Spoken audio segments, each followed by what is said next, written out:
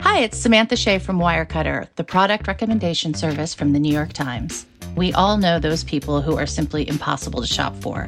At Wirecutter, we have a huge collection of gift guides to help you find the perfect present. We can help you find a gift for the indoorsy type, a gift for the coffee lover looking to try a new bean, something that's nice but not too nice for the new person you're seeing, the best packing cubes for frequent travelers, for the music-loving dad, try a Thelonious Monk album. We believe there's a perfect gift for everyone, and Wirecutter can help you find it. Check out all our gift guides at nytimes.com/gift guides.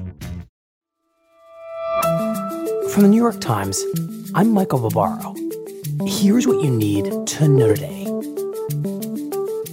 The death toll from the massive earthquake in Turkey has surpassed 8,000 people, making it one of the deadliest natural disasters of the past century.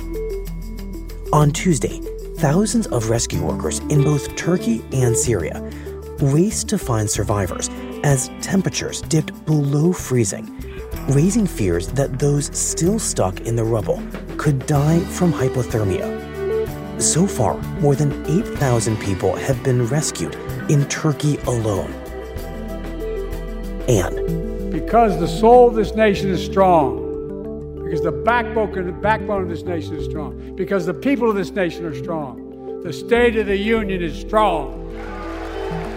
During his State of the Union speech, his first since Republicans won control of the House, President Biden repeatedly invited Republicans and their new leader, Speaker Kevin McCarthy, to work with him on the kind of bipartisan legislation that was passed during his first 2 years in office. Speaker, I don't want to ruin your reputation, but I look forward to working with you. But Biden offered those Republicans no concessions and pointedly challenged them to embrace his program of raising taxes on the wealthy, banning assault weapons, and capping the cost of prescription drugs like insulin, proposals that are expected to be the foundation of Biden's re-election campaign. And to my Republican friends, if we could work together the last Congress, there's no reason we can't work together and find consensus on important things in this Congress as well.